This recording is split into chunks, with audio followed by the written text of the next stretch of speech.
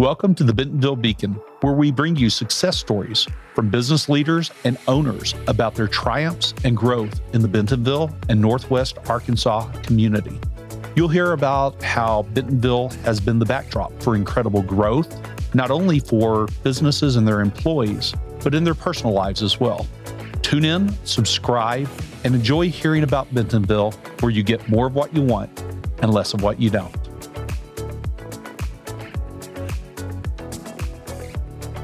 Welcome back to the Bentonville Beacon podcast, where we're sharing stories and advice from the leaders sparking the rise of Bentonville, one of the fastest growing and most dynamic cities in the United States, nestled in the Ozark Mountains of Northwest Arkansas in the heartland of America. Hey, I'm your host, James Bell, and it is my absolute pleasure today to introduce you to Natalie Shue. Natalie is one of three women that I deeply admire here in Northwest Arkansas for their tenacity and vision and just who they are as human beings.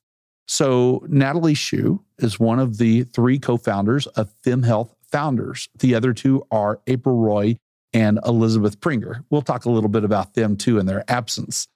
So FemHealth Founders is an organization that is looking to launch 50 women-led FemHealth companies by 2026. Is that right? That's right. You got it. Awesome. Well, Natalie, welcome to the show. Thank you, James. Glad to be here. Yeah, let's get started. What should the Bentonville Beacon audience know about Natalie Shue?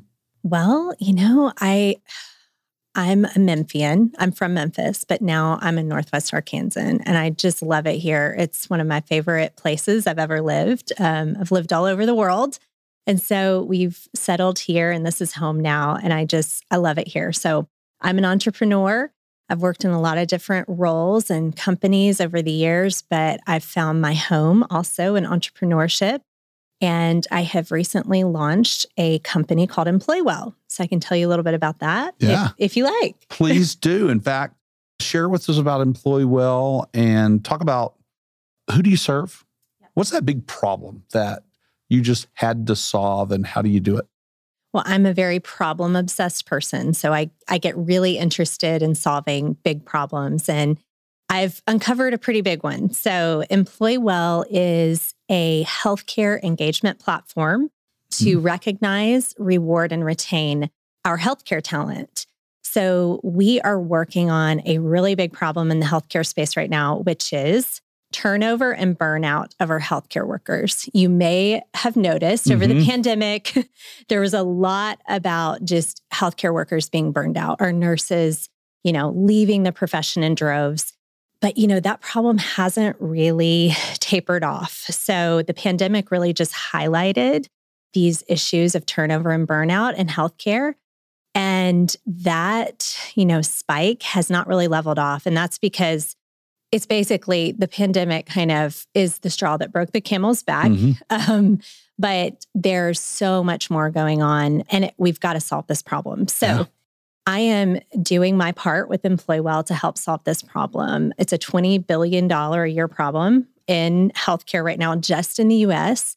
And so what we're doing, we have a product called Healthcare Heroes. It's a B2B, or I like to call it B2 clinic software that is human-powered but tech-enabled to help solve some of this attrition that's going on in healthcare. So we have a recognition program to basically increase peer-to-peer recognition. We incentivize engagement through rewards that are meaningful to employees. And then we really drive retention by building cultures of transparency in healthcare settings. It's a bottom-up approach to the healthcare challenges we're seeing today. And I'm actually starting in the fertility space because the reason why I started this company is I'm very, very interested in improving the patient experience. And this will kind of set us up for the FemHealth Founders conversation. But I have a disease called endometriosis. I went through infertility because of that diagnosis. So 1 in 10 women have endometriosis. It's a very painful disease. It's common, but it's very understood, and there aren't any treatments really to help with it. And so ended up going through IVF, which was the hardest thing I've ever gone through in my entire life. And what I realized is that my patient experience was so negative. I wanted to change it. I wanted to change it for me, for the patient sitting next to me in the waiting room, for my friends and family who've been through this as well. And as I dug into it, what I realized is that, the poor patient experience and outcomes, the root cause of that, one of them is that we're not taking care of our healthcare workers. That's right. So if we can take better care of our healthcare workers and the nurses and the people delivering care for us, I think we'll see a huge improvement in patient experience and care. And then just to round that off, 90% of nurses are women. Mm-hmm. Most of the patients going through fertility treatment are women, especially the invasive part of the treatment. And so we're seeing a lot bigger impacts on women, in the healthcare space, just generally. And so, of course, I'm very passionate about improving just the general livelihood of women in their work and at home. Well, that's a fantastic cause. I mean, women are taking care of us in healthcare, largely in nursing. Right. We get into talking about, more about FemHealth founders.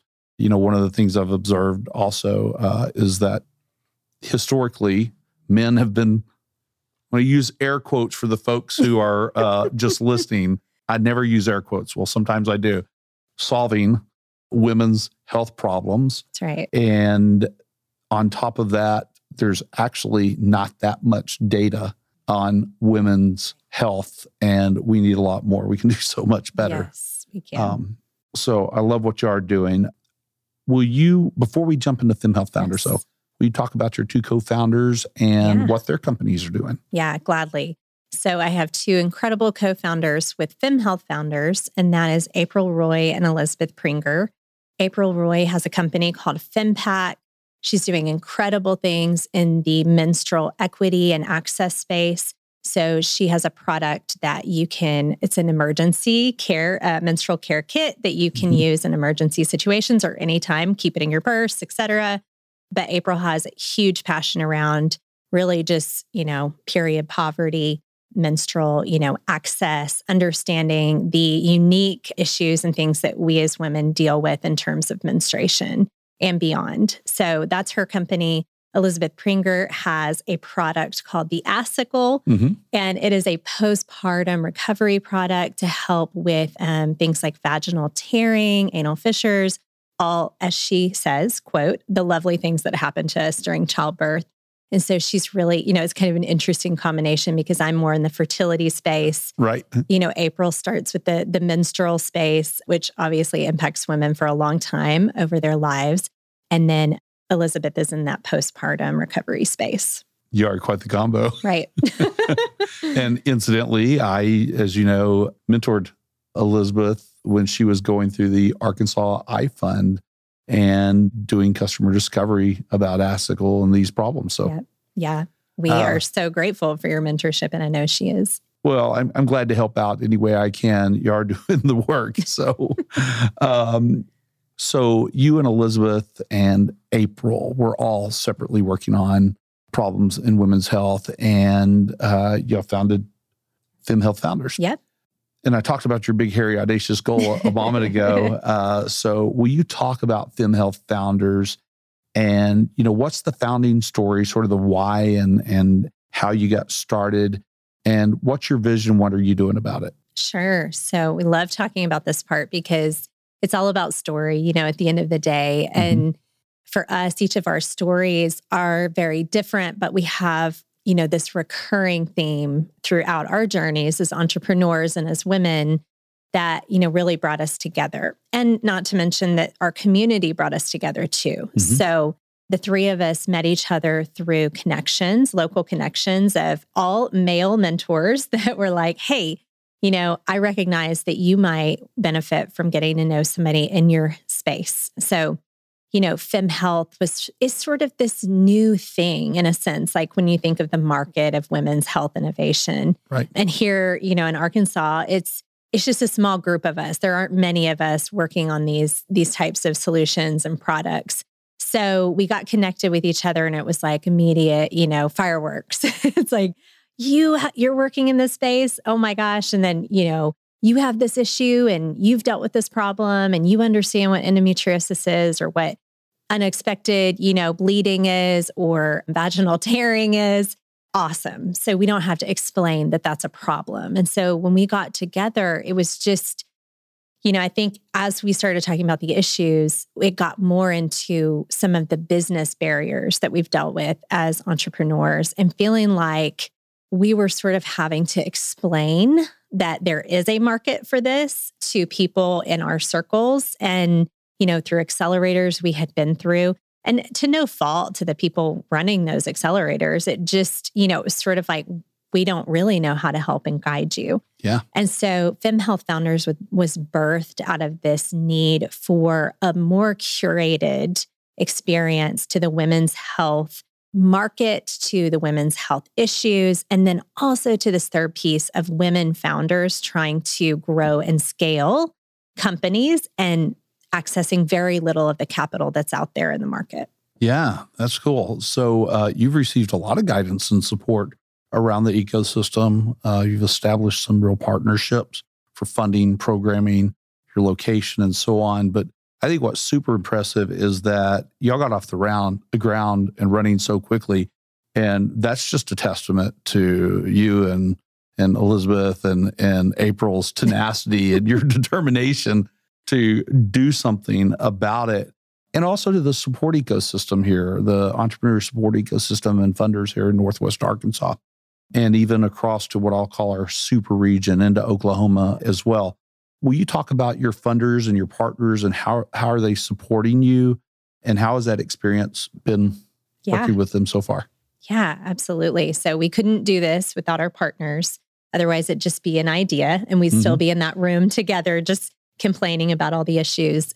So I will start kind of from the beginning of, actually you and Toby Teeter were first kind of supporters, like getting kind of the groundswell going of, hey, what could this become? And so I have to say thank you, first of all, to Bentonville Economic Development, the Chamber of Commerce, and also to the UA Collaborative, because you guys gave us space. You gave us a platform to start having conversations, which is what we did. We started with an event and, more of a roundtable, and then that morphed into what it is today, which is we're a nonprofit. And now we have an accelerator that we're running. And so we were able to deliver and become more of an organization and put more, meat on the bones because of our partnership with a group called Stitch Crew out of Oklahoma City. Erica Lucas is the founder of that organization. And she is a powerhouse, in the supporting women and minority founders in their journey to growing and scaling companies. And so we saw an immediate alignment with that organization. And what was cool is we really liked their accelerator playbook that they've curated for founders. It's all about customizing the programming to the founders in each cohort. It's all about peer-to-peer mentorship. And so we really love their flexible model. So we partnered with them. And then together we got a Walton Family Foundation grant. So also another key core partner to FemHealth Founders and to Stitch Crew and the FemHealth Accelerator, which is our joint, project together, program together. And then lastly, we recently have a partnership with Blue Cross Blue Shield of Arkansas, which has been just a phenomenal addition to all of the work that we're doing here locally, but to bring in more healthcare experts into what we're doing and saying. And there have been some other, smaller partners along the way who've supported us across the ecosystem here. It's really incredible. I mean, what's happened has happened over the course of a dozen months or so. Yes. that all this could come together. And I think it really says a lot about this ecosystem and the density of support that's available and the folks that are available. But what I know is that if you get entrepreneurs in a room and just give them the time and space, they'll figure out what to do from there and what they need from you. That's so true. And I love it that that you and your team were able to do that. You've generated a lot of interest since launching FemHealth Founders and announcing it. What's that been like so far? How's it been accepted locally and beyond? Yeah. We've been surprised at every corner. I think we're so used to that scarcity mindset. I think especially as women in entrepreneurship, just feeling like maybe the minority, and then you add women's health to it, and it's an even smaller, we've been told, oh, such a small market, not huge problems that you're solving, which we totally disagree with. But we have mostly gotten massive support from everyone we've engaged with. So locally, regionally, across the Heartland. And just an example, when we opened up our first accelerator, we got over 200 applications. And, That's impressive. We're a no-name organization. But, Stitch Crew is well known. But we had just people that responded so well to, we want to be a part of this kind of community. And some of these, founders have gone through big accelerators, like big name accelerators, and they're still looking for that community. So I will say everyone has responded and reacted so positively. And across the world, I mean, we have applications from Israel and the UK and, Silicon Valley and New York and Boston. So if that tells you anything about the need, it's there. Yeah, isn't that neat? What I heard you talk about was scarcity mindset in a place, though, where there's an abundance mindset. So I think that's probably helpful. And gosh, this myth that it's a small market drives me nuts. Half of the people in the world are women. Yeah. I think I would like to have that market.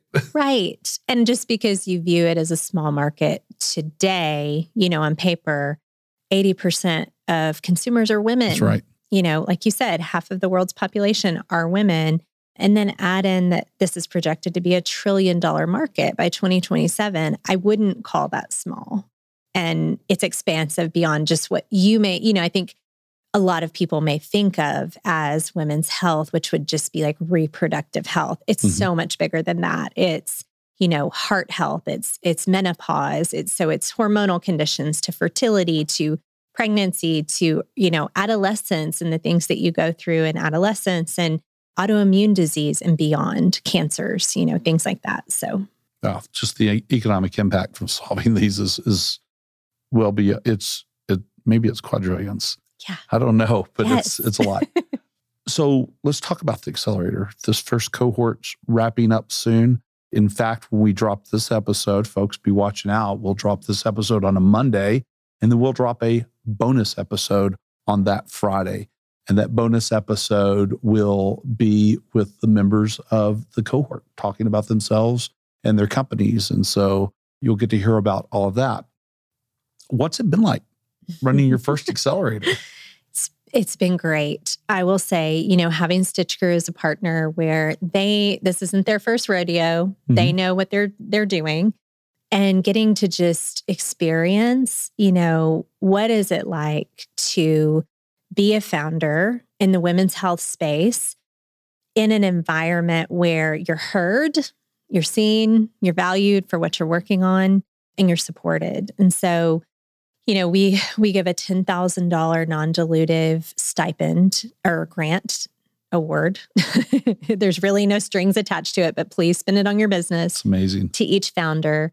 The founders in this cohort are addressing fundamental women's health issues across gynecology, postpartum, pregnancy to postpartum, trauma-informed care, pelvic floor dysfunction, and fertility. So we have kind of across the whole spectrum, we have women addressing issues and with phenomenal backgrounds. I mean, these women are, some of them are clinicians that decided to go found their own business. One of them comes from Boston Consulting Group. Another one has a long career just in this kind of trauma-informed care space and has her own personal experience with trauma. And so we just have this beautiful cohort of not only, impactful women, but brilliant, intelligent, motivated people who are solving women's health issues. And so what we have loved the most about this and maybe been surprised the most, like at first, honestly, I was a little bit skeptical how this whole peer-to-peer mentorship would go. But it's been the very thing that the founders have benefited from the most is hearing from their peers, getting resources, getting guidance, getting feedback from their peers on how they could improve their whatever piece of their business that they have, brought to the table in front of the other founders. So there's a lot of vulnerability and transparency too. That is one of the things I love about accelerators done right. Right. Is that's where most of the learning happens. And, you're in it together. The founders are in it together, and they're going to be there to lift each other up done right. And it is an amazing atmosphere when accelerators get that right.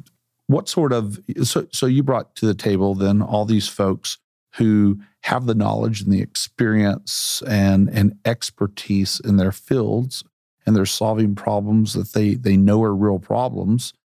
What sort of support and programming then do you put around them so that they learn how to start and build and scale a business? Yeah, it's a great question. We tried with this first cohort, we started with founders that had already launched, at least soft launched their companies.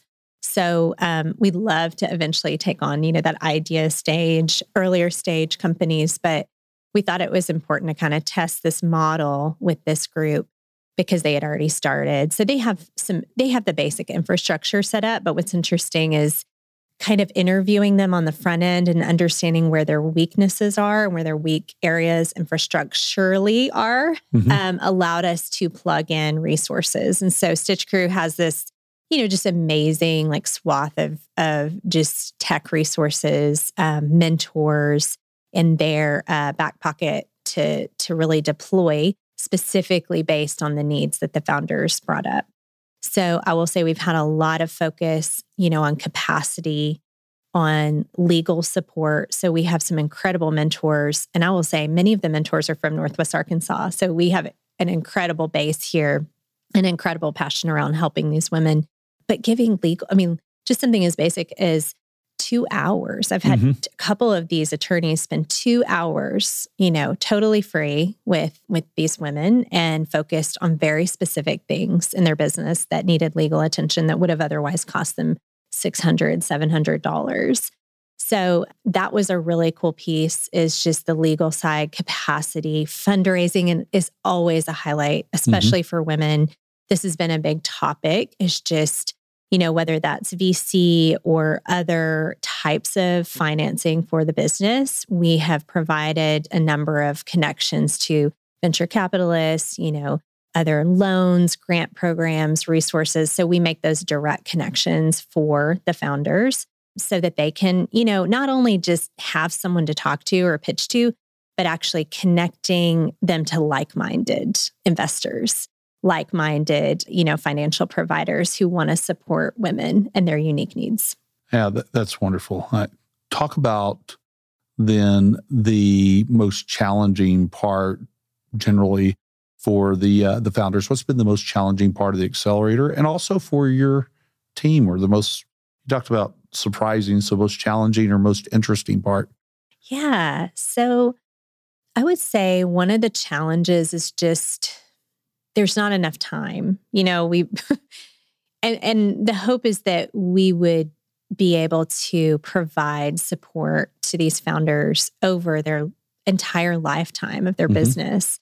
We're building relationships here, not just companies. And so I think one of the challenging things is just having enough time. One of the founders brought that up yesterday. It was like, how do I manage all of these different events and deliverables and building a product or a platform and, managing staff and all the things that come with being a founder. And likewise for us as founders, running and building FemHealth founders, we deal with the same things. Like, where is that trade-off? When do you say, I don't have time for this? And that may be, I don't have time for an accelerator, or I don't have time to do, the homework involved in the accelerator, which, by the way, we don't give homework just because, it's just another thing that founders have to do. And we really want them focusing on their companies. So the homework is, if it's, okay, you need to understand what a P&L is, and you need to really build that out. And here, let us help you do that, or build out your pitch deck or improve, an executive summary, whatever it is. We get really tactical there. But I would just say that 8 weeks has just flown by. So time is really one of the biggest challenges. But the most interesting thing I would say has been, I go back to the peer-to-peer. I had no idea how much power that could have. And just not only improving, I guess, the program itself and making the experience better, but just elevating and motivating the founders. Like when you feel that energy, especially around something like women's health, like, oh, she's building a business and she's doing this and she's pulling it off and she's a mom too. Like, and not everybody's a mom in the cohort, but it's doable, Yeah. So. Excellent. Well, you're not asking for advice from me today, but I'll give you some because I've run accelerators. I've helped run accelerators. And I'll say that when the official 8 weeks is over, the next big challenge that happens is all that intensity that's happening over the period of 8 weeks. Sometimes founders feel like there's nobody there to support them when it's over. And so now your challenge will be to keep that conversation going. Like you said, you're building relationships. And so really carrying those relationships forward and looking for the support that they need going forward and helping continue to connect them to more mentors and more folks who can be helpful to them. But that's great advice. Love hearing about all this. Since you're supporting women founders, we definitely need to talk about issues that especially affect women. One of them I'll call the elephant in the room or in the studio is, because you've mentioned it, is funding. Women founders get an astonishingly small amount of funding.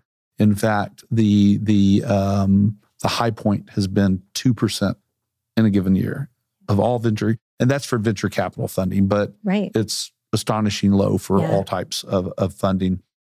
And this is despite that the data proves that women-led companies are more profitable, they're more sustainable, they have a better ROI in the realm of multiples better than men.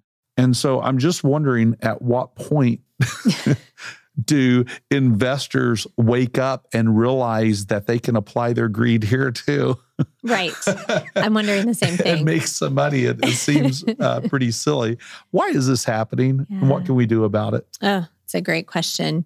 I think there's a multifaceted, multi-layered thing going on here, and it runs across, bias, systemic bias that's existed, and still persists today. It's both men and women. We don't necessarily trust women with money, with finances. And I think that's one of the root causes. If you think about how we've traditionally viewed women, and if you look at some of the numbers around women managing wealth, even just family wealth, there's just, you don't see a big representation of women doing that, or in finance or investing roles. And you don't see very many women who have had the opportunity to grow and scale these big companies. Mm-hmm. And then add in the underrepresentation of women in the STEM, technology space. You start to construct a worldview and sort of a bias against women in these types of CEO, founder roles, especially I think in technology, healthcare, these spaces that we've traditionally viewed men as solving those problems and being in those spaces. And then you also have, a historical issue of women doing the lion's share of unpaid labor. And so often we view women in a way that's, okay, you're a mom and you have children. How are you going to also operate a business? Well, okay, if you're married and you have a husband or a partner, well, aren't they also, they also have children. That's right. But we've just viewed that differently because we think automatically, oftentimes, that the man in the relationship is going to be the breadwinner. And so we have to shift that thinking. And especially, I think, from an investor standpoint, it's just the expectations are different. And so what it creates sometimes is this perception that, well, women now are held to a higher standard. So I want to make sure that everything that she tells me in a pitch is perfect. And so women often end up being on defense instead of offense. I think, we've had a number of people mention this over the past few weeks, just in the entrepreneurship space. And it really stood out to me because I often have felt that too, that I'm not necessarily believed or trusted. And maybe I don't have the technical or the finance background. And so I'm viewed differently in terms of I'm going to give you money to launch and scale this business. So I think what we can do, so those are some negative, things that are getting in our way. We can be aware of your own biases, unpack that, sit down with, another woman and understand hey, where am I off base? Start trying to assess companies more from a data focused perspective and maybe you have to institute certain things like a blind review of pitches instead of, actually knowing the gender of the person presenting or pitching that company. And then I would say ultimately just start trusting women. If your background is, you have a ton of experience and you have earned the right to be in the room and to grow and scale a business, don't hold that woman to a different set of standards. And then I guess the work we have to do to increase the number of women that are actually growing and scaling companies or pitching to VCs, we have a lot of work to do there because it's not just on the investors and it's not just people having biases and women aren't getting the capital. There's another side to the story. Women aren't asking for a lot of this capital. So we've got to figure out what to do in between there. Yeah, I want to go back to this thing about bias and holding women to a higher standard. And in fact, it's not anecdotal. It's not people kind of feel that way. The data proves it. This has actually been studied. It turns out that on average, and this is whether the person asking the question is male or female, but on average, women entrepreneurs are asked more risk-based questions than men, and men entrepreneurs are asked more questions that are really encouraging questions and that doesn't make sense to me. So we do need to be aware. We need to be aware of how we're asking questions.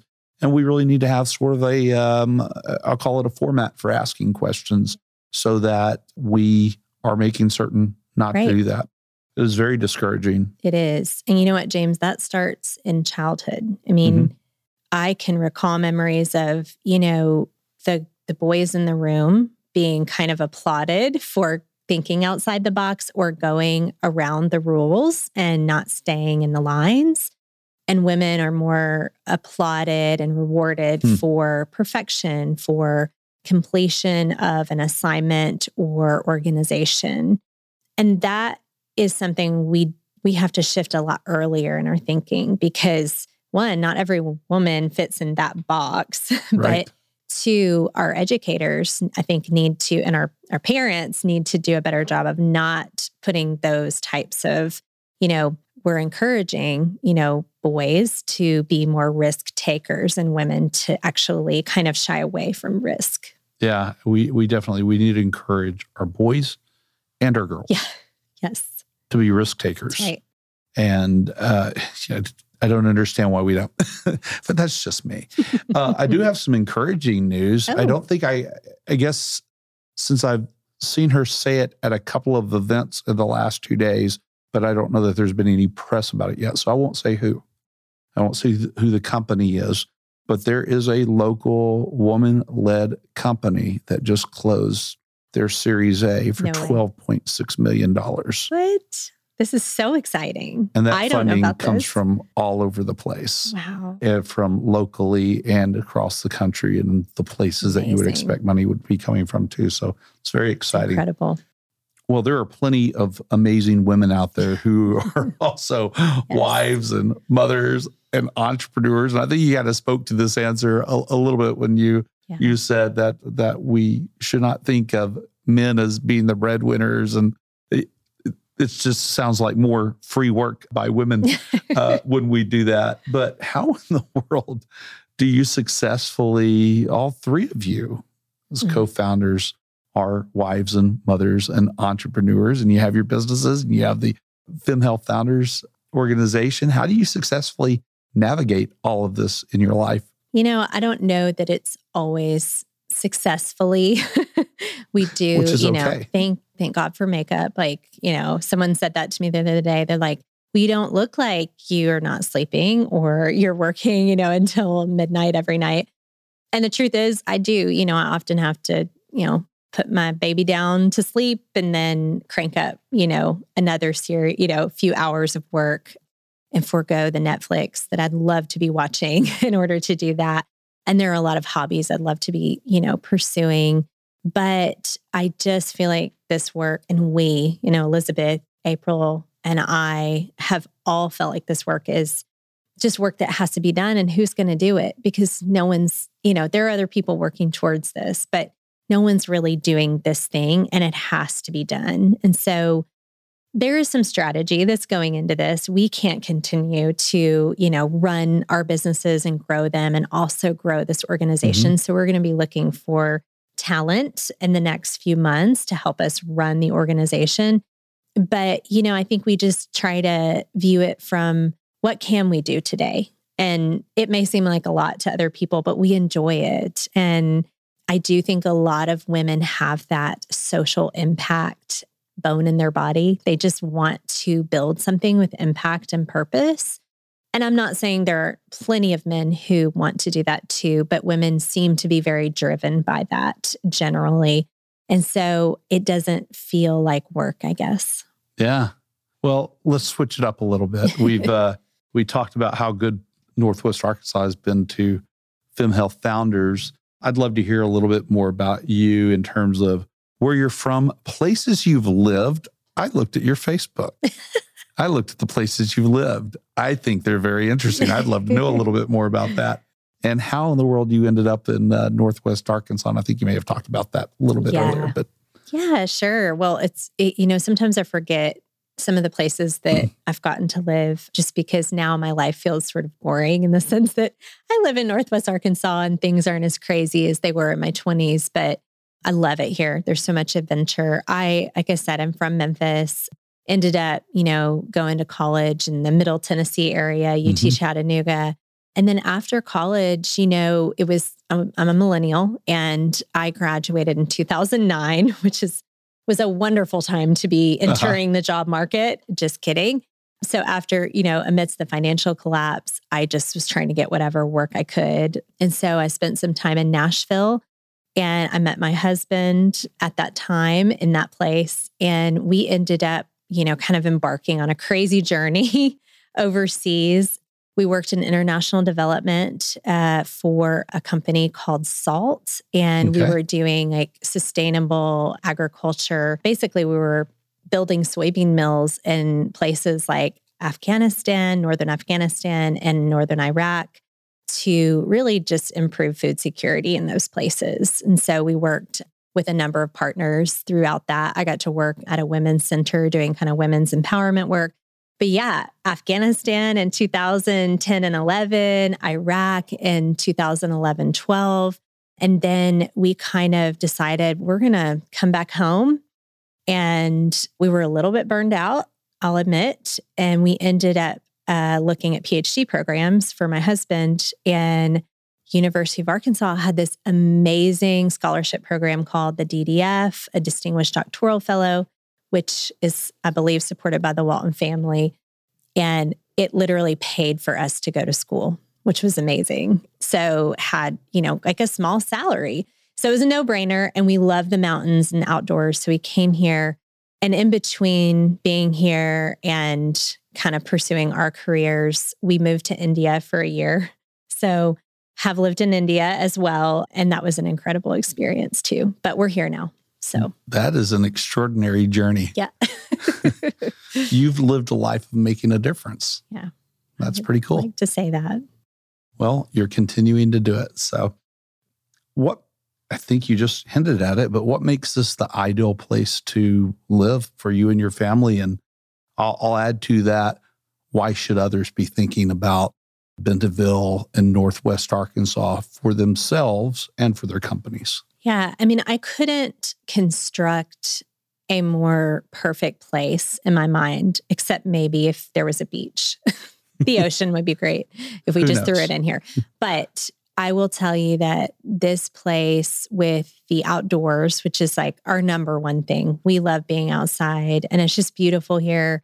There's so much, infrastructure, even just in the city with the trails and ability to jump out and go on a long run and, take our son to the park and just gorgeous. Everything is just gorgeous. And that's inspiring to me and to my husband. So we're all about just natural wonders. So if you love that, like this is the place to be. But it's an inspiring place because of this entrepreneurial ecosystem. I've never experienced anything like this in my life. And I'm not sure there is another place like this in terms of community of people who will rally around you. I have had CEOs of big companies here basically say, let me help you. Let me help you scale your company that, really don't have time for me, but they make time. I've had people, like you and others in this community that have just supported over and over the work that we're doing with FemHealth Founders, highlighting, me as an individual, as an entrepreneur, the other women who are with FemHealth Founders. And so I just don't think you can find that kind of hospitality and goodwill and community anywhere else.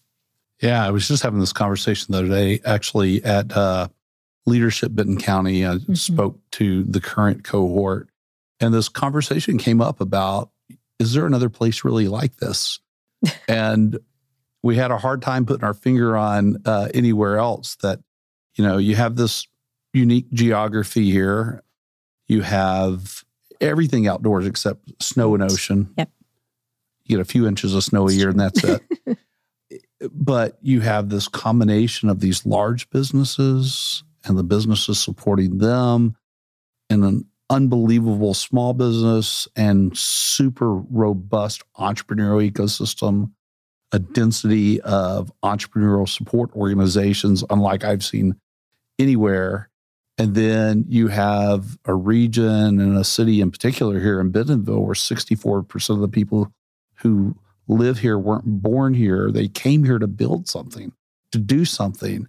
And that's happening all across this region. And it's created something really unique. And then you add to it government and families and corporations and folks just all moving together, not necessarily scripted, but moving together in the same direction. And it's really fascinating to watch it all play out. It is.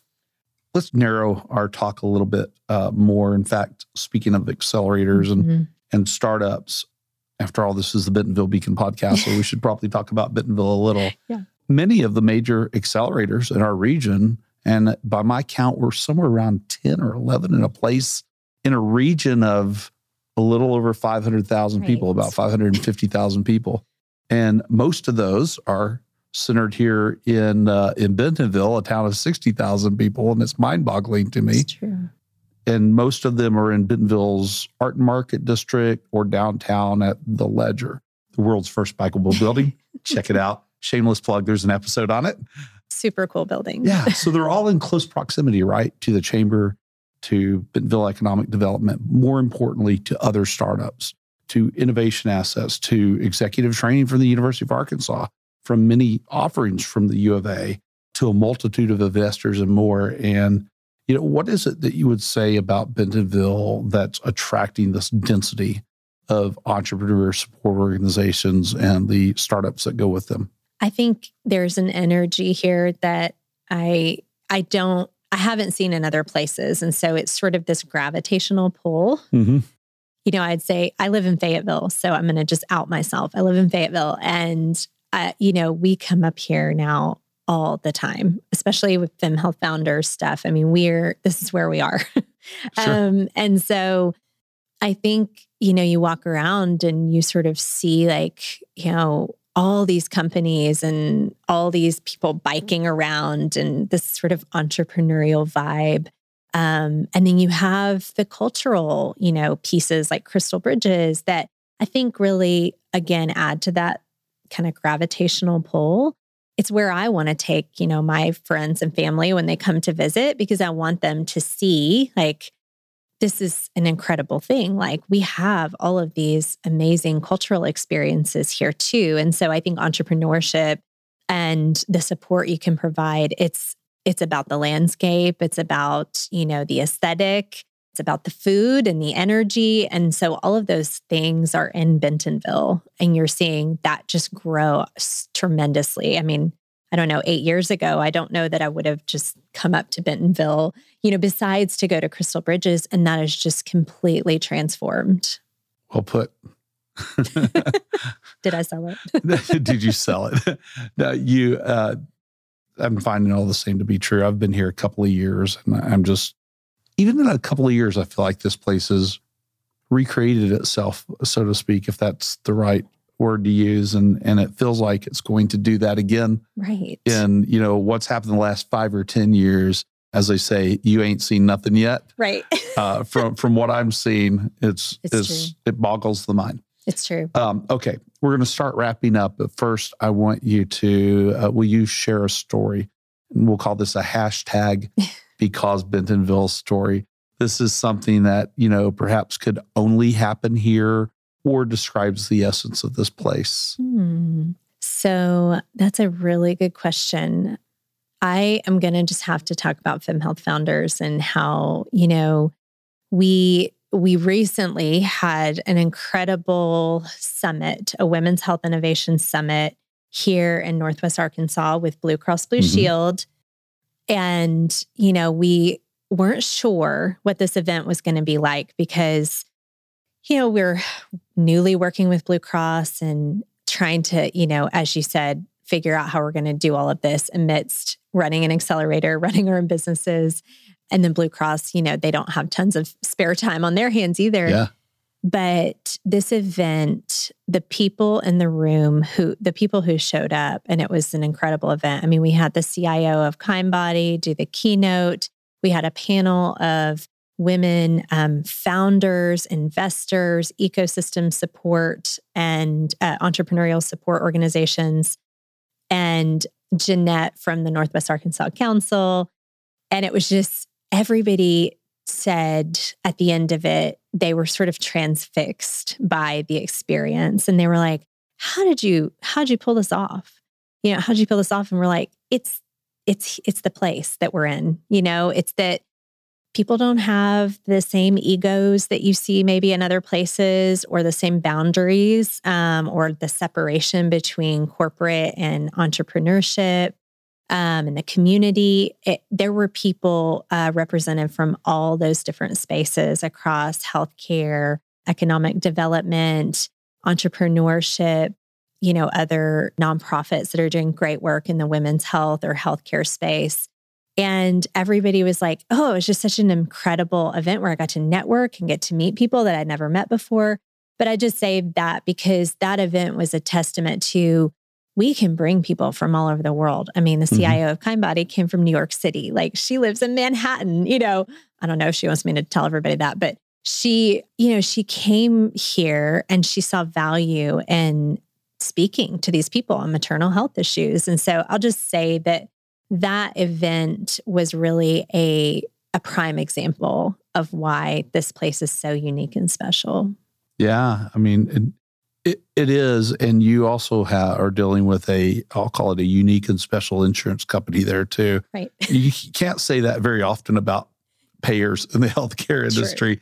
But Arkansas Blue Cross Blue Shield is very innovative and is really going to be making some waves here in the next few years, especially alongside Alice Walton and the medical school and the healthcare system that's being built and the such. I'm blown away by what they're doing, and really impressed, of course, by Martine Pollard, who I imagine just she's our champion. Immediately said yes without hearing the rest of what you were asking. So that's fantastic. And she's also on our board at the chamber. She chairs the board at the chamber. That's right. Yeah. Perfect person to be doing this work. Yeah, absolutely. Okay. Just a few questions left. We'll start with this one, sort of a random. What's the stupidest business mistake that you've ever made that you don't regret? Oh, that's a great question. I started a company called Polished Papers. This was my first ever company that I started, and it did really well. So I was editing academic manuscripts for professors, researchers all over the world. But what I didn't realize is that I had to do, so, as the person doing all of the editing, I took on any client that I could get. And that was just, me being a novice. Like, yes, I will take your paper that isn't even written in English and I will try to write it in English. And so that proved to be a very difficult business to scale because I could never hire somebody to do the same level of editing that I had gotten myself into. But I would say, I don't know if you call it stupid, but it was just, I didn't understand what I was doing and getting into. Now, I had good revenue. I mean, I was making income, but I was working constantly because I was editing 30, 40-page manuscripts. And oftentimes they weren't, they're really, the grammar and the language was totally incorrect. So I will probably make much bigger business mistakes over the next few years. You can ask me later. Absolutely. Well, we've all made them. I can tell you a few of mine. Some are still painful to this day. What advice would you give to other women who are considering starting a business? Great question. The most important piece of advice that I've been given, and I don't always take this advice, but don't second guess yourself. And I say that to women because women often do this. We don't feel capable enough. We don't feel ready enough, but just go for it because I guarantee you most likely are ready to either pitch your business or, bring on a customer or build that product. Trust those instincts, trust yourself. And if you can do that, the other stuff you can learn and figure out, and you can hire people and you can contract people to do the stuff that you don't know what to do, or maybe you're not trained to do it. But I think you just have to trust yourself and you have to go for it. Otherwise, you'll never do it.